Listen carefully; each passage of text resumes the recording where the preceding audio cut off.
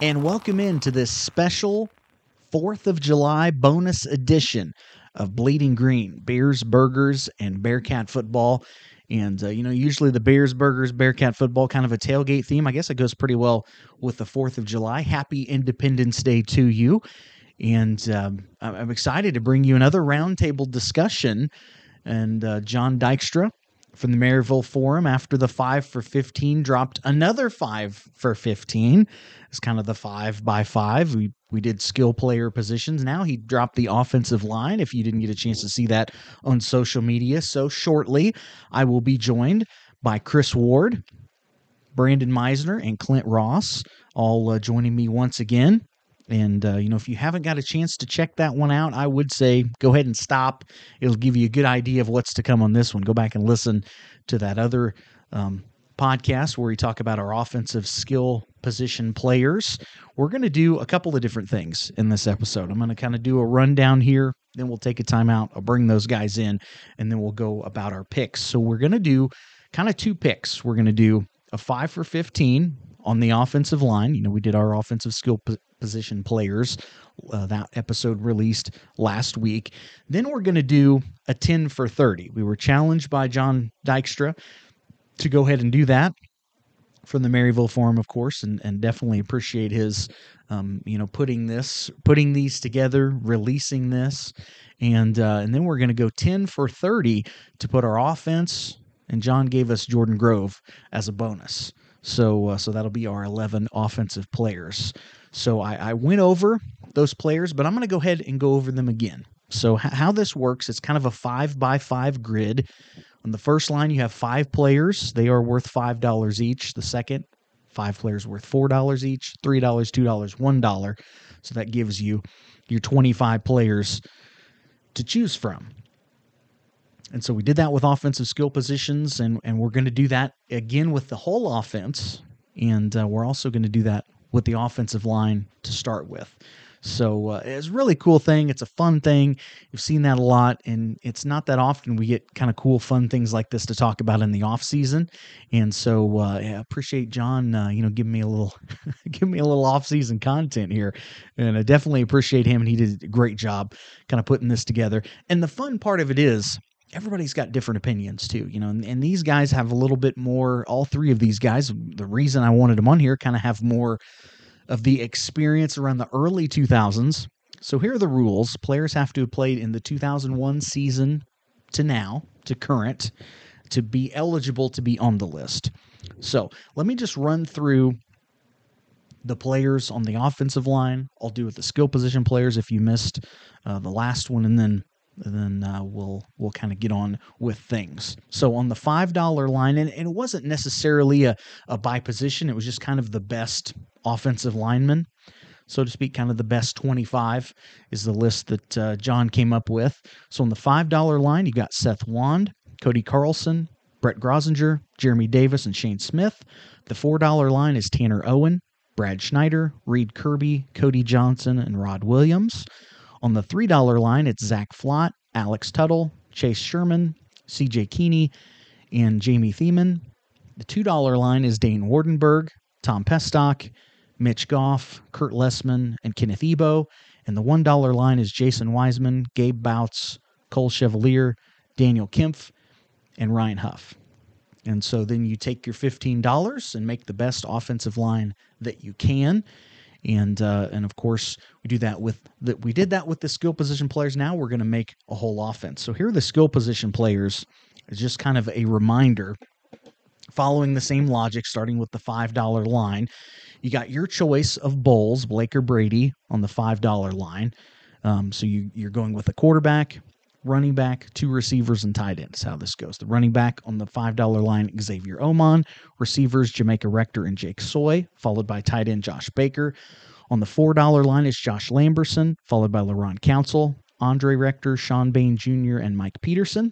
The $3 line, Kyle Zimmerman, Al McKellar, Kendall Wright, Tyler Shaw, and Marcus Wright. The $2 line, Trevor Adams, Jordan Simmons, Clint Utter, Alec Tatum, and Marcus Andrews. And the $1 line on offense is Joel Osborne, Phil Jackson, George Seal, Dre Washington, and Kyle Kilgore. And so kind of how we did this the last time was we went through on offense, picked our players, kind of talked about maybe some of the toughest decisions, and then who we thought maybe were deserving players that could have easily been included on the list. And we're going to do the exact same thing with offensive line. So we're not going to do that. We're not going to rehash the skill position players. We already talked about that. So like I said, you can go back and listen to that episode. And then we're going to kind of reconvene and then go with who our 10 picks would be, with Jordan Grove as the bonus pick as given to us by John Dykstra. So a lot of fun stuff, and I'm excited to get to that. So again, Chris, Brandon, Clint will be joining me. We will take a quick timeout, come back with our picks. That's next here on Bleeding Green.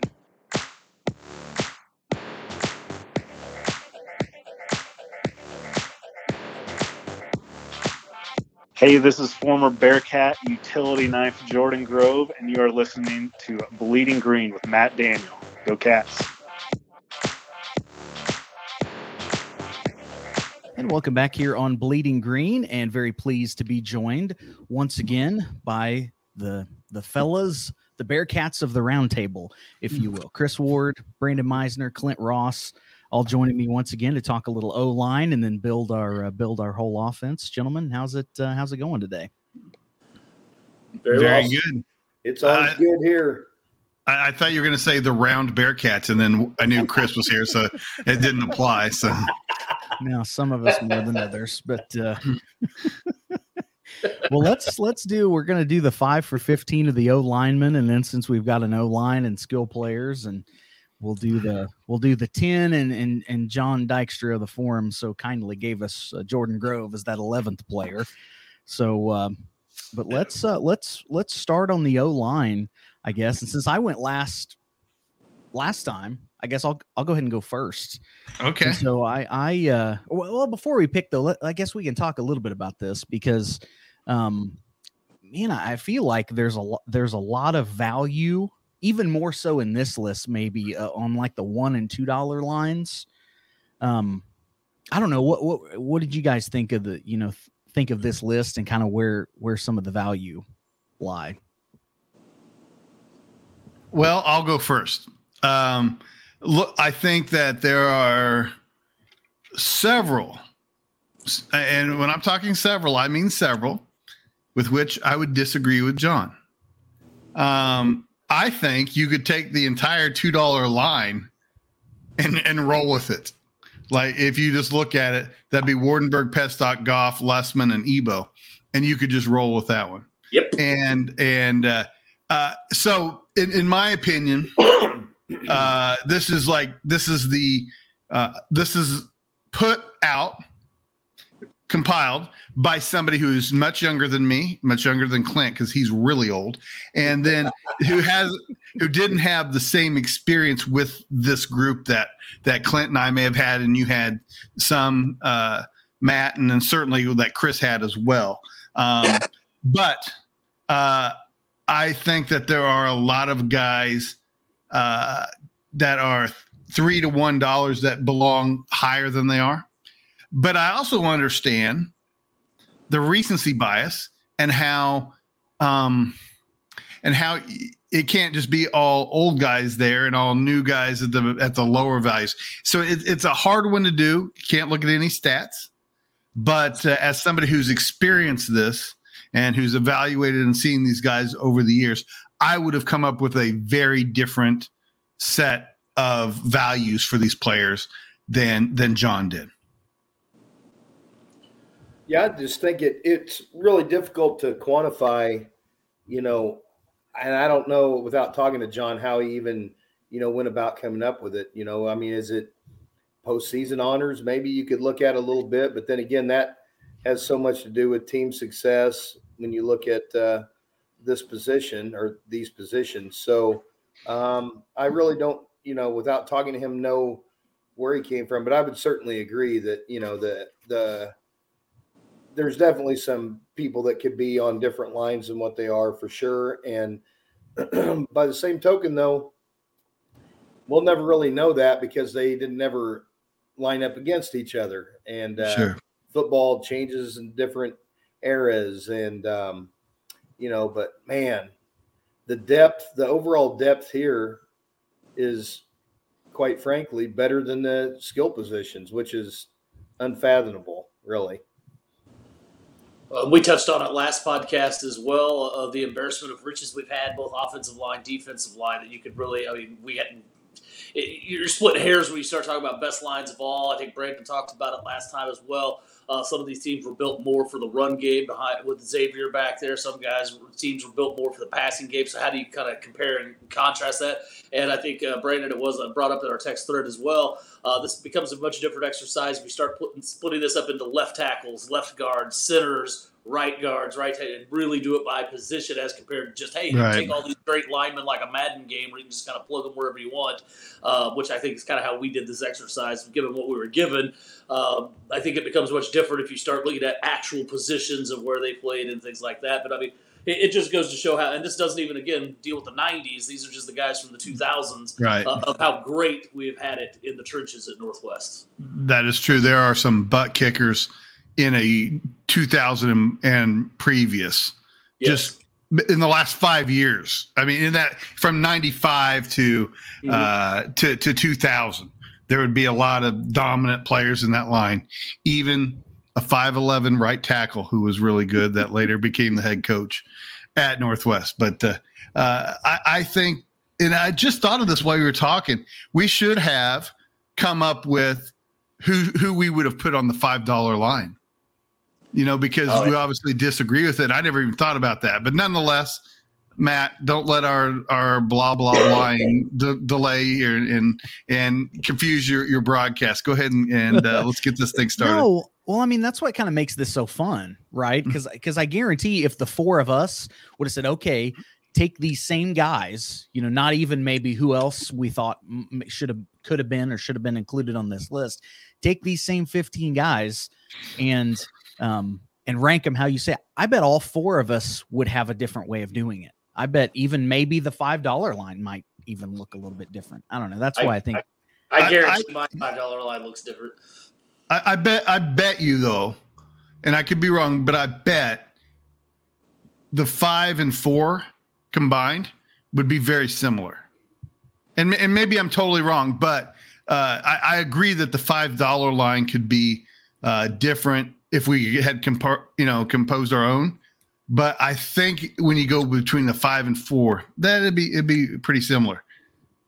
Well, and also I feel like the embarrassment of riches that we've had, you look at so many of these guys, this list is real tackle heavy. And so, you go look at, and probably if you're just looking at guys, as far as the postseason honors and things like that, right? I mean, the best linemen that we've had probably have been tackles. If you look at this list, man, there's a lot of really good guys there that if you decided, okay, there's going to be 2 tackles, 2 guards, and a center on every single line, boy, that would be tough. I kind of sat down and tried to think of it like that, and I don't know that I could have done that very well.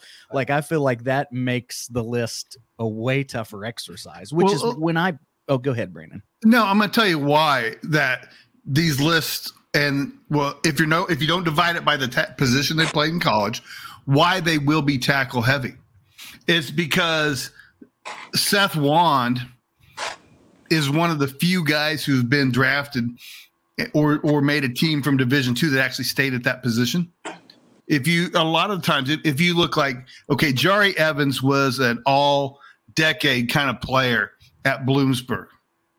And he went and he was in the NFL, but he was an all-pro guard. And Tanner Owen was going to move inside when he was in the NFL. Any of these guys like Alex Tuttle was in camp. He was moved to the inside. Tom Pestock was a guard and stayed at guard. So I just think that at our level, that a lot of the best players are going to be recognized as a tackle and then move inside. Very few guards in Division II actually make the NFL, and that is why these lists will be heavy, because we remember them as being extremely dominant players. And that is why I think that will always be that way. Plus, everybody, quite frankly, on an offensive line, you have to have a smart center, but you have to have two good tackles. And so everybody values the game, the way it's played, values those positions more. Yeah, no. Well, let's get into it here, because I want to get to my list. So, as I was kind of looking at this and wanting to build mine, I mean, that's what I was trying to do. Okay, who am I going to plug where? Who do I feel like I could stay somewhat realistic and move guys around a little bit, is kind of what I was looking at on my line. So, I mean, my line started with the first player on the list, with Seth Wand. I mean, I was looking at this and I was like, I'm spending $5 there no matter what. And so, I went with Seth Wand at my left tackle. On my guards, I mean, I stayed on the $5 line and went Jeremy Davis. I think that was the 2008 year that he was so dominant. I mean, I think he's one of the best guards to play at Northwest. Certainly. He's one of the top two. I mean, that's an easy statement to make. Certainly. And so, I felt like I was getting really good value with both of those guys. And so then I kind of, okay, well, you're spending $10 on the first line, that only gives me $5 for the rest. But I was looking at it and I felt pretty good with, I stayed on that $2 line. And I mean, one of the guys on this list that if I was doing it, I definitely would have moved up, was Dane Wardenberg. And that's who I went with my other tackle. I'm like, hey, shift him over to the right-hand side. He was a monster of a man, and a great tackle. And then I went with the guy right next to him on the list, at Tom Pestock, who, by the way, did see John's list, and I think it was on Instagram. Messaged him and said $2. What's up with that? Which I thought was pretty. No, it's on Twitter. Oh, was it on Twitter? Yeah. Okay. Pestock said, "Don't pick me, because for $2 I would hold out." Nice. Well, I saw he said something on Instagram too, I believe. Okay. And so that left me with $1, but I mean, and a hole at center. But I mean, Colt Chevalier, 4-year starter, national champion. I didn't feel like there was a big drop off center wise, and which is probably the lightest position on the list anyway. And so that's how I did it. So I had Wand and Wardenberg at the tackles, Davis and Pestock inside, and Colt Chevalier as my center. So Chris, I'm interested to see how did you go with your line? Well, I went right where you went, and I think anytime you're talking Northwest lineman, you start with Seth Wand. He's obviously the most recognizable name. He's one of those giant guys. I think I said it last time that when you watch him play, you look at him and say, guys that big shouldn't move that way. You're not supposed to be that fast. That you're supposed to be big, humble, just hulking, slow things.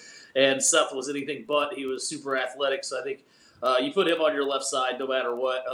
I always look at these things. I think you talked about being a rules guy last time to me. You're supposed to pick one from each column. So that's kind of how I went. I'll echo what you said about Pestock. That guy at $2 is ridiculously undervalued. So I went with him as my second. I said as much last time. Anytime you start a line in Northwest, Wand and Pestock are probably the first two names I go at. I'm a Reed Kirby guy. Love that dude at $4. So I went ahead and added him. I'm just a big fan of him from way back. So that really didn't leave me a ton of money at that point. You're looking at $4. So then my next thing was Ken Ebo at $2. I thought that was great value as well for a guy that could move anywhere on the line and play just about anything you ever wanted him to do. And then by default, that left me $2 to spend. So I went with Lessman there with my last one. I say it by default just because that's the last column I went and how much money I had. But I think you're doing just fine when you pick him up at $2 there as your last lineman. So that's what I went with: Wand, Pestock, Kirby, Lessman, and Ebo. Nice. Well, Brandon, I'm going to save you until last because I knew you're going to have a lot to say. Clint, what about you? What did?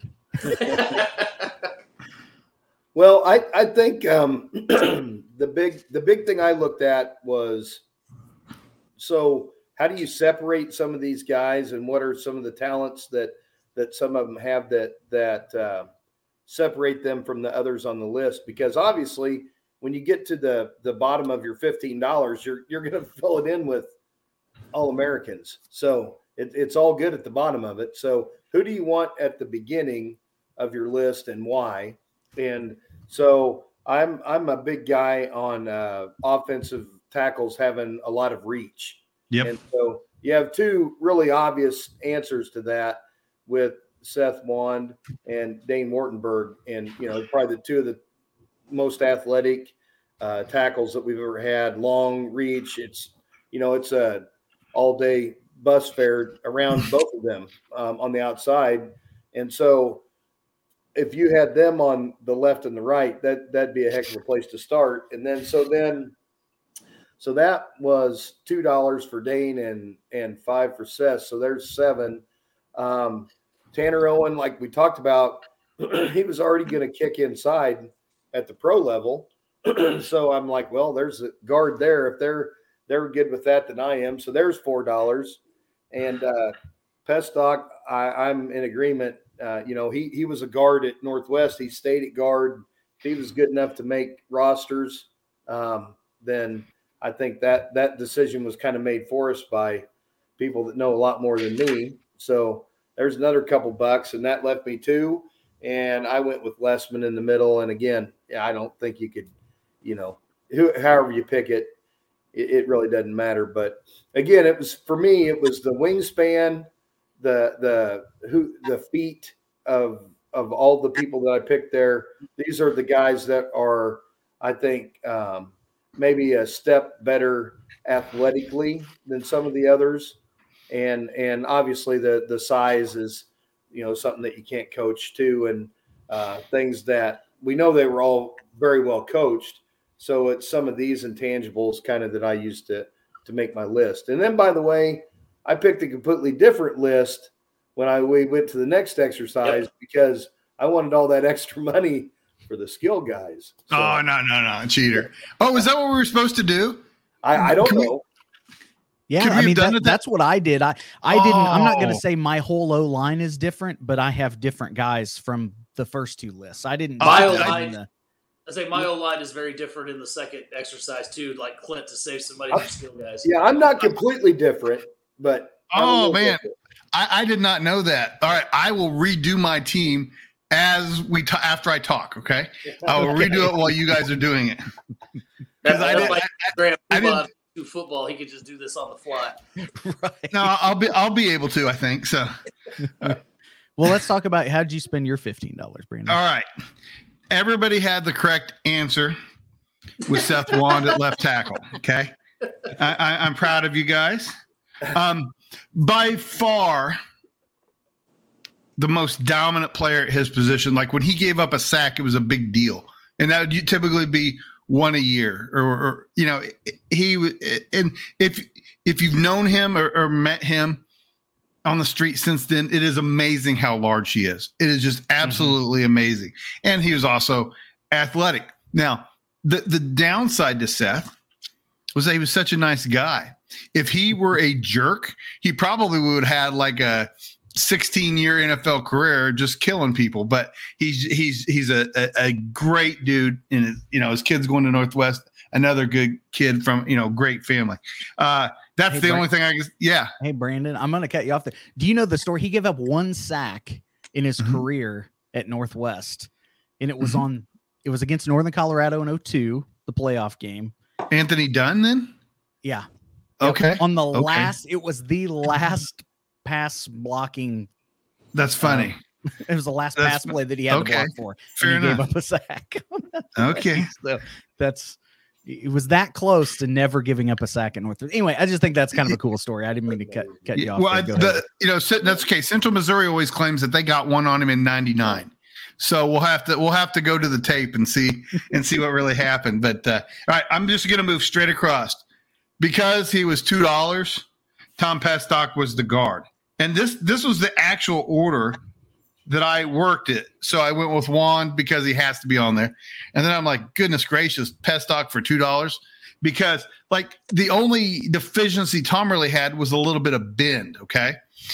But like, as far as athleticism, look at what he does now in wrestling and stuff like that. So like his athleticism is off the chart for a Division II interior lineman. At center, the oldest guys got it right, and that is Kurt Lessman. He should have been the $5 center on this list. His athleticism was awesome as well. Aaron McConnell, which you might not remember, Matt, but I know Clint and Chris will, was an all-decade D tackle at Pitt State, and he would just lamented how he couldn't get by Kurt Lessman, and so I would have had Kurt Lessman in the $5 slot on this one. All right. Then I went and picked Ken Ebo for his versatility and his ability. He got hurt some, and that's why a lot of people didn't have him or don't really talk about him that much. But in terms of ability, like it was just like when they signed him, when he committed in high school, the staff was ecstatic. Like, we got Ken Ebo, and they were like, walking down the hall and telling each other, we got Ken Ebo. And so then that left me with $4. I didn't expect to have that much money left. So I picked Lessman and Pestock and Ebo, I guess because they were inexpensive, but because I thought they were great players anyway. And I couldn't believe when I still had $4 left. So that decision came down. Well, I'm looking for a tackle. And I said, well, I might as well spend it. I might as well spend it. And I had 4 left. And so it came down to a discussion between Tanner Owen and Rod Williams. And yeah, okay. Now, in this case, I think that this is probably a true tie. But what I did was we're looking for a right tackle. And I went with more of a traditional mindset that our left tackle is gonna pass block, gonna be better at pass blocking than run blocking, and our right tackle was gonna be a guy who could kind of do both, but would be less of a pass blocker. I went with the size and the long arms and the athleticism of Rod Williams. Partially, the reason I went with Rod is because I like him so much. So again, when it's a toss-up, I went with just somebody who I'd talked to more and who I really thought was a guy who I enjoyed playing at Northwest. So mine is very similar to most others. I went with Rod Williams, could have gone with Tanner Owen, but I'm not one to, shy away from an opinion or afraid to defend my opinion. But I loved Rod, and so I picked Rod Williams. And that is those are my linemen: Juan, Pestock, Lessman, Ebo, and Williams. Oh, I'm glad somebody picked Rod Williams, because I thought that was I thought that he would. Any of these guys, right? Like, looking at this list, I mean, any of these guys would be just fine on any of our lists.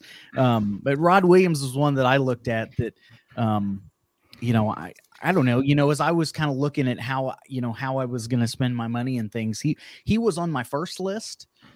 Even though I do like Dane Wardenberg a lot, and that's why I went with him, but also the cost played into it a little bit.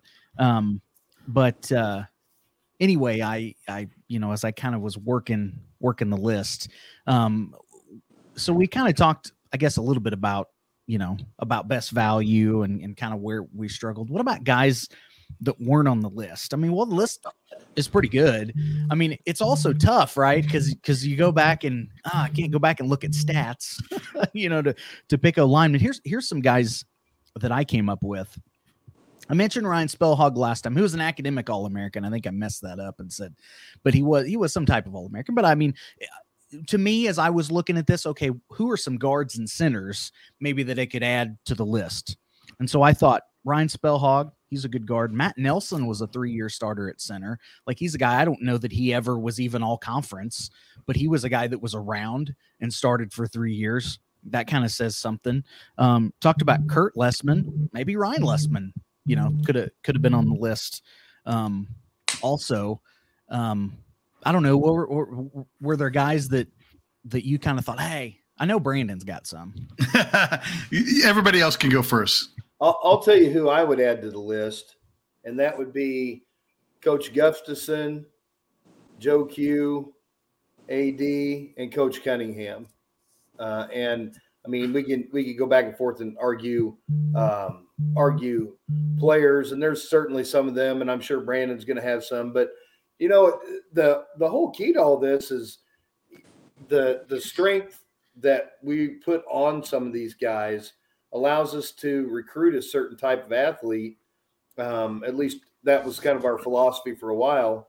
And, and then we make them 40 pounds bigger, and they're great athletes. That some were basketball players, like I think Wand. Well, I know Wand was, but I think Dane Wardenberg might have been too. And Yep. so you got basketball type kids playing tackle, and then you got people with different builds playing inside of that. But I think that part of things is really important in what we've been allowed to do, because we're not going to be able to go get some of the same guys, but if we can get guys that end up being those guys, then it sets us apart. So I think in going and watching us play Ferris up there the last few years, Grand Valley this year, the thing that is so obvious when you walk out on the field or get close to the sidelines of those games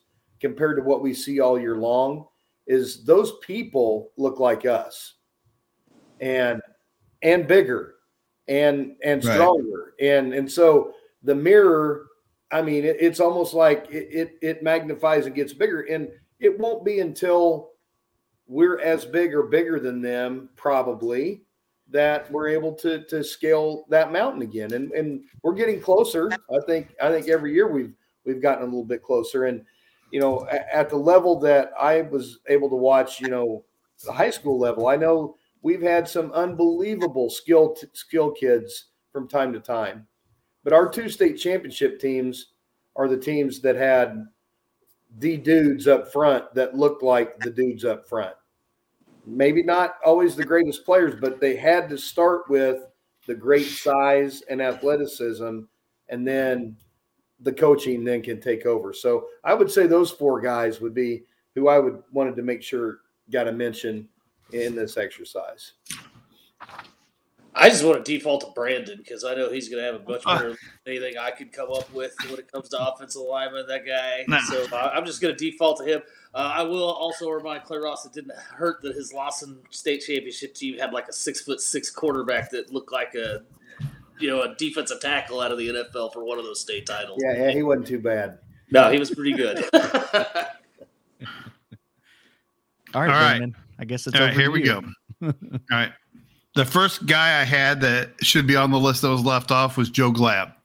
Joe Glab was a second-team all-conference player. He would have been a first-team if not for politics, because on the time he was second-team all-conference, you also had Wand, and you had Tuttle, and you had Lessman, and all those players at the same time. And you guys know how the politics of it worked. Yeah. He could also play – he played left guard. He also played center and was the center for the 99 championship game. Was the backup center in 98, which was important because Steve Coppinger went down for a few games, and Joe Glab had to be the center for those games. And a guy that actually had chances at the NFL and is still involved in football today. Ray Finotti, who was on the 2002 team, I thought he should be on there. Now I'm getting less confident. I was really confident about Glab and Finotti. All right. I thought Kyle Dunn, because I'd mentioned that he was part of a good offensive line. Thought he was a good player and that probably should be on there. And then John Becklin, which I don't know if a lot of people remember because he's a one-year player. After UNO dropped football, he transferred in. It was the same year that Zerline went to Missouri Western. The Bearcats got Becklin, and I thought he was pretty good. You could tell me that Becklin doesn't deserve it, and I can live with that. Dunn, I think maybe he should be on there, but I'm certain that Glab and Finotti should be, especially because they were interior players, and the list was lacking some. And that's it. Nothing, not that big a deal. The greatest ones are on there.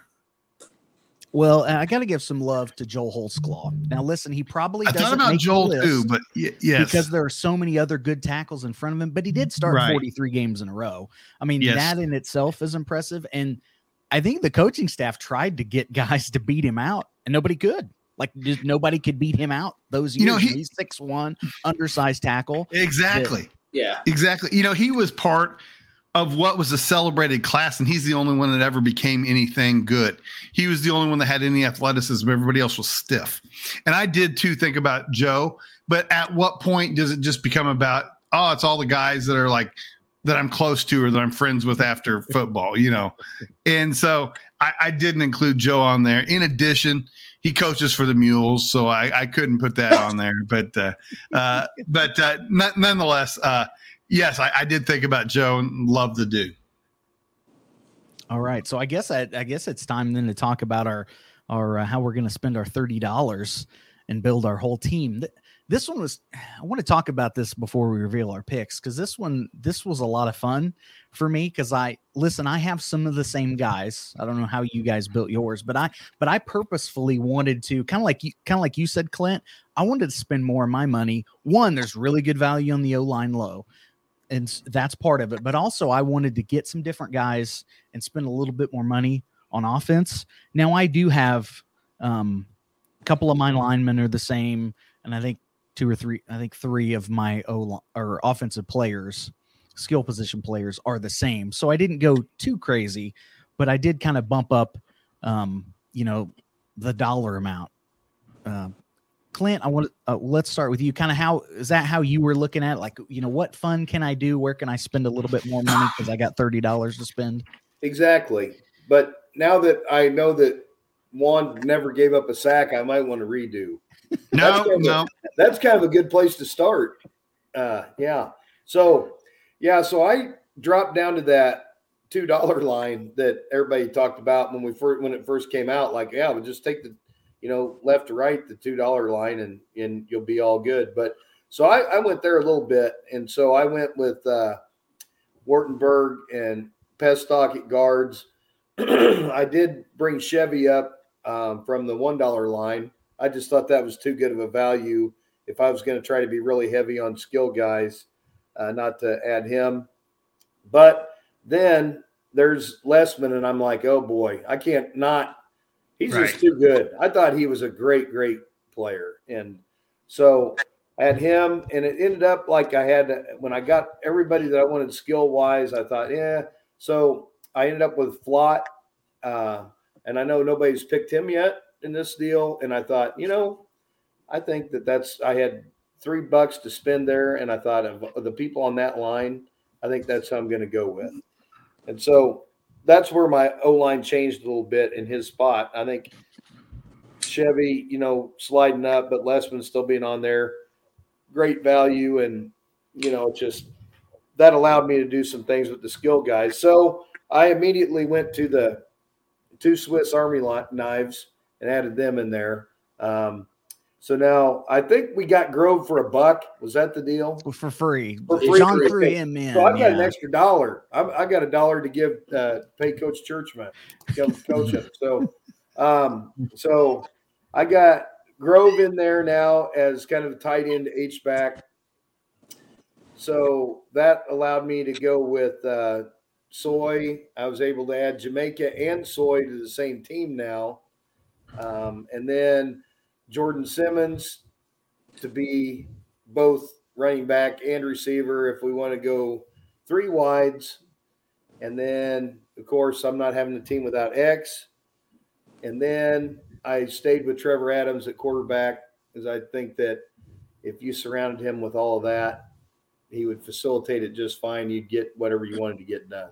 So there's the $29 team. Well, you could go to the $30 team and get Zimmerman. If you had $2, you could have gotten Lambo. Think about it. I could have done that.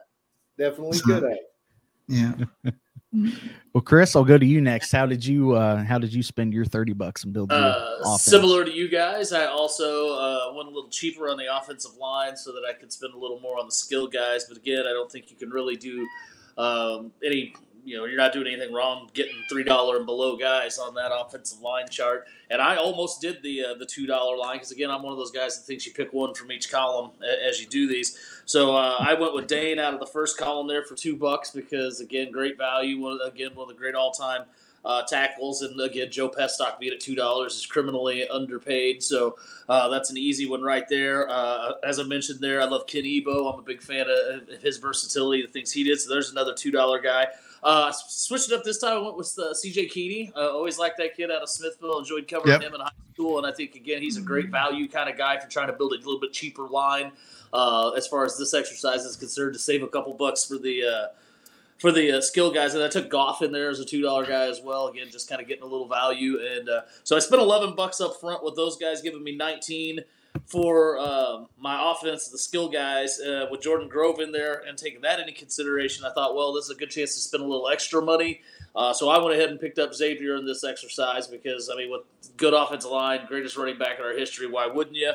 I went ahead and stayed the same as the last podcast with my receivers. I love Kendall at the value at $3 and what he was able to do. Keep Jake Soy there. This gave me $6 to still go with, and at this point, as I said in the last one, I was a huge Mike Peterson guy, and I would love to have his physicality and his abilities with this group. So I went ahead and went with Mike Peterson and kept Trevor at $2 because, kind of like Coach said, you put these weapons around Trevor and his accuracy, and it's lights out. I think that would be a pretty stellar team, and so that's where I went with. Nice. All right, Brandon, are you ready, or you want me to go? No, go ahead and go. That's fine. Okay. Go ahead and go. All right. So I started this with my line because I was say, okay, where can I get some bargains, and then how much is that going to leave me for my skill guys? So Wardenberg and Pestock, I mean, I had those when I was spending more money on it. I stuck with those guys, building the left side of my line. I wanted to change it up a little bit. And so for center, I went Chase Sherman, national championship winner. I could have easily went Chevalier again for $1, but like I said, I wanted to kind of change it up a little bit. Daniel Kempf, I think, is kind of an underrated guard on the $1 line, so I went with him. And then Ebo, to me, was everything. I'll just echo everything all of you guys said. His versatility, he could play anywhere, whatever. I'm going to stick him at right tackle. And so then that gives me, that gave me a little bit. That was what, $10, and so that gave me 20 to spend on my offense. And like I said, I didn't change it up a whole lot. I just, in some key positions, spent some more money because Xavier is in there no matter what. I considered it. I'll be honest. I did consider, like, well, do I go with LaRon? Do I go with McKellar or somebody? And I didn't. I thought, well, man, behind that line, put Xavier in there, and I'm loving that. And then I went another on the $5 line and went and got Jamaica, which was a guy I really wished. I mean, do you get him? Do you get Jake Soy? I don't know. I kind of went back and forth a little bit, but I love Jamaica. And so I got him. And then on the $4 line, I went Mike Peterson for my tight end. I really wanted him in the first exercise, just wasn't able to work that out. And so stuck with Alec Tatum kind of as that possession receiver for $2. And then that leaves me at $4. As I said, Lambeau, one of my very favorite players. I wasn't going to go anywhere else at quarterback. And so Lambeau, Xavier, obviously we got Jordan Grove as a gimme, put him wherever you want to put him. Mike Peterson, Jamaica, Tatum, to go along with my O-line. And I felt like that was pretty solid. Brandon, all right. Are you ready? Yes. Did we give you enough time? Yeah, I made 2 teams. Well, so the first one, I kept. Let's start with the O-line because we've talked about it. I kept Juan, Pestock, Lessman, and Ebo because of the value in that Pestock, Lessman, and Ebo, the value that they held. I actually went with Dane Wardenberg for the same reason at right tackle. I flipped him over to the right because he was $2, right, and that gave me $2 more for the offense. Or I'm sorry, that gave me a lot more money for the offense for the skill players. So because I was doing this on the fly, the first team I did, I kept my tight end Andrews, who I said was underrated in our last show. I kept Utter because it works with the offense that I had. Kept Rector, have Jamaica Rector as wide receiver, and Zimmerman at quarterback. But I added Xavier Omon because when I see this, you have Zimmerman's dual threat ability, Andrew's athleticism, Utter's body, along with Rector and Oman, I think that's going to be an incredibly difficult team to defend because there's not a weakness in any way, not even size in this one. And so then when you were talking, Matt, I was looking and I thought, well, what would happen if I just took the entire $2? This is the second team. This is just for fun. So I said, what happened if I took the entire $2 line? Went with Wardenberg, Pestock, Goff, Lessman, and Ebo.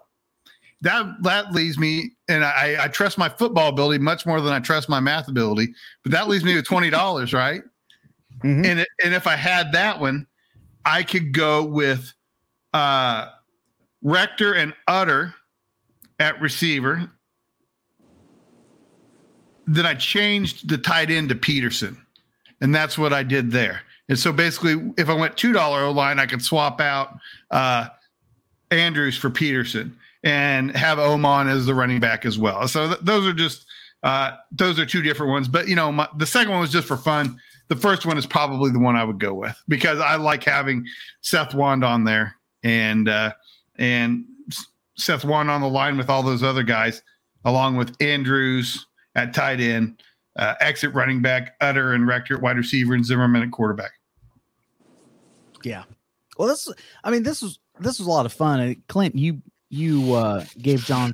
John gets a lot of love from me, a lot of love from the podcast in general, but you gave him a lot. This is pretty fun.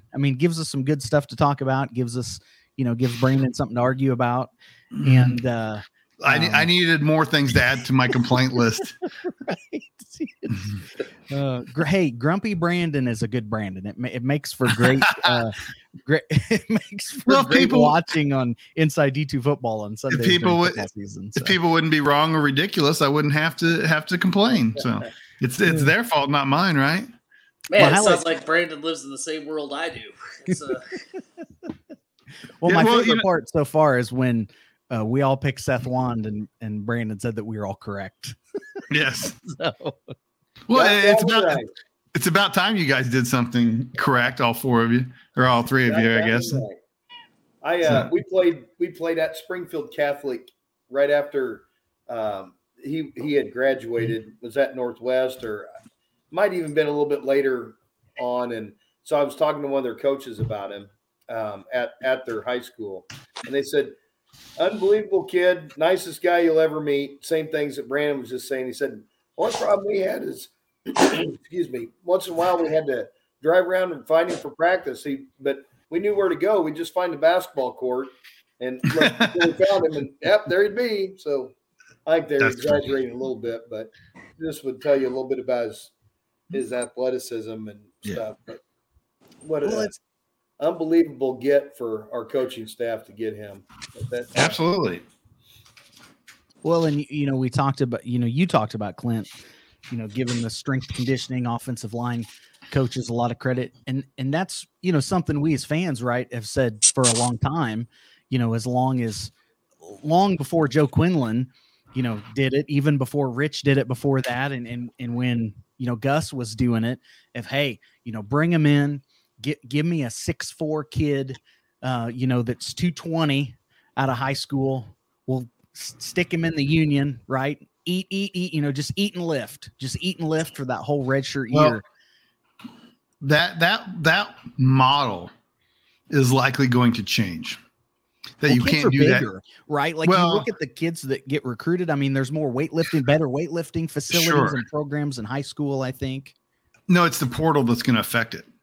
Because like Sioux Falls lost a kid that they played him as a true freshman because they were worried they were gonna keep him at all, and they lost him after that true freshman season, and he went D1 like FBS, like Power 5, and so I think that there's going to be, and maybe it'll be more, I don't know, but it's theoretically possible that there'll be less of it because by the time you make them good, somebody else is already sniffing them down, trying to get them. So I don't know, what the future is going to hold, but I don't know if that model will be as effective as it was in the past, because as you said, Matt, it certainly was effective in the past. Yeah. There was kind of a formula, right? Yeah. And that is interesting that you say that too about the portal. We've lost a couple of linemen who they weren't starters, but they played some last year. They were rotational guys. We lost them because, hey, one went to like West Florida, I think. So, I mean, if with the portal, if there's an opportunity for somebody to play before, we talk about, it's interesting that you bring that up too. You talk about a Kyle Zimmerman, right? A guy who stuck around all of that time, as a backup. Yeah, he got a little bit of playing time, but it was in blowouts and other things. He was the running quarterback and then comes in 16. Will we ever see that again? And then maybe that's a good question. Like, is that even possible with yes. the portal and other things? I think that position is. I think it's the line that you're going to have the biggest difficulty with. Maybe a D-back, maybe some wide receivers. I think I guess hell, I just named half the football roster, but I think it's the linemen that are going to be the biggest thing, because they can slide in linemen in spite of what everybody thinks are actually pretty intelligent, and they can pick up the next system very quickly. And I think that's where you'll have the biggest difficulty. So again, going back to the model, maybe you have to get players who are a little bit bigger who can play immediately in order to get something out of them, because you don't want to develop them to go play at West Florida, or it could be anywhere. It could be, Washington. It doesn't matter. I just think that it's interesting times we live in to see how the portal affects that philosophy. Well, and the portal being so new, also, we haven't had time to figure out the philosophies of what's happening. And obviously, Northwest will be a team that'll go to the portal and grab people, too. So it's not going to be a one-way street. But this whole process, 2-3 years old? We haven't had time to figure it out like we had everything else. So give it time. Sure. We'll kind of figure out how this is all going to play out over the long haul. Well, it is interesting too. I mean, I haven't studied this. I'm just going off secondhand information here, but I mean, some of the percentages on guys who've entered the portal that never find a team, right? Also true. That is up too. So you think at some point it has to almost level out.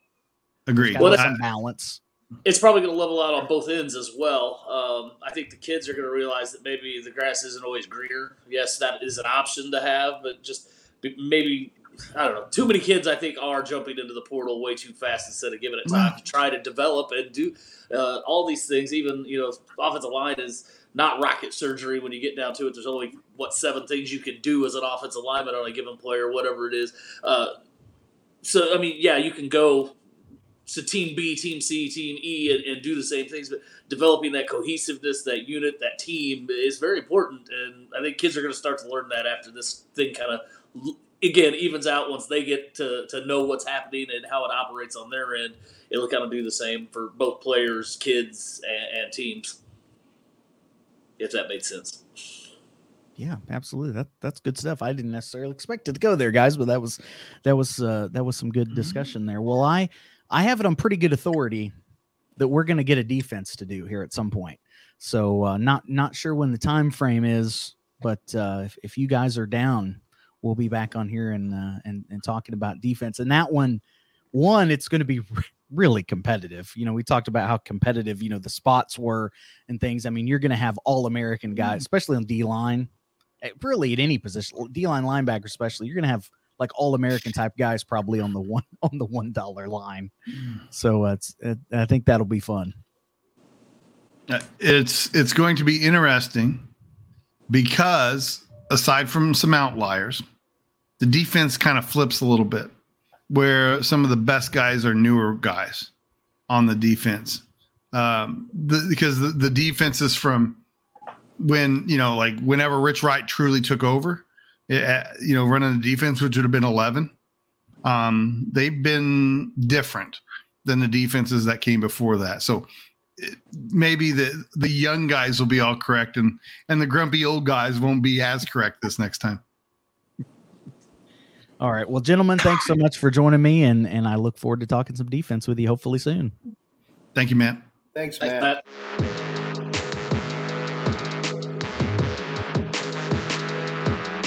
Hi, this is Xavier Oman, former Northwest Bearcat.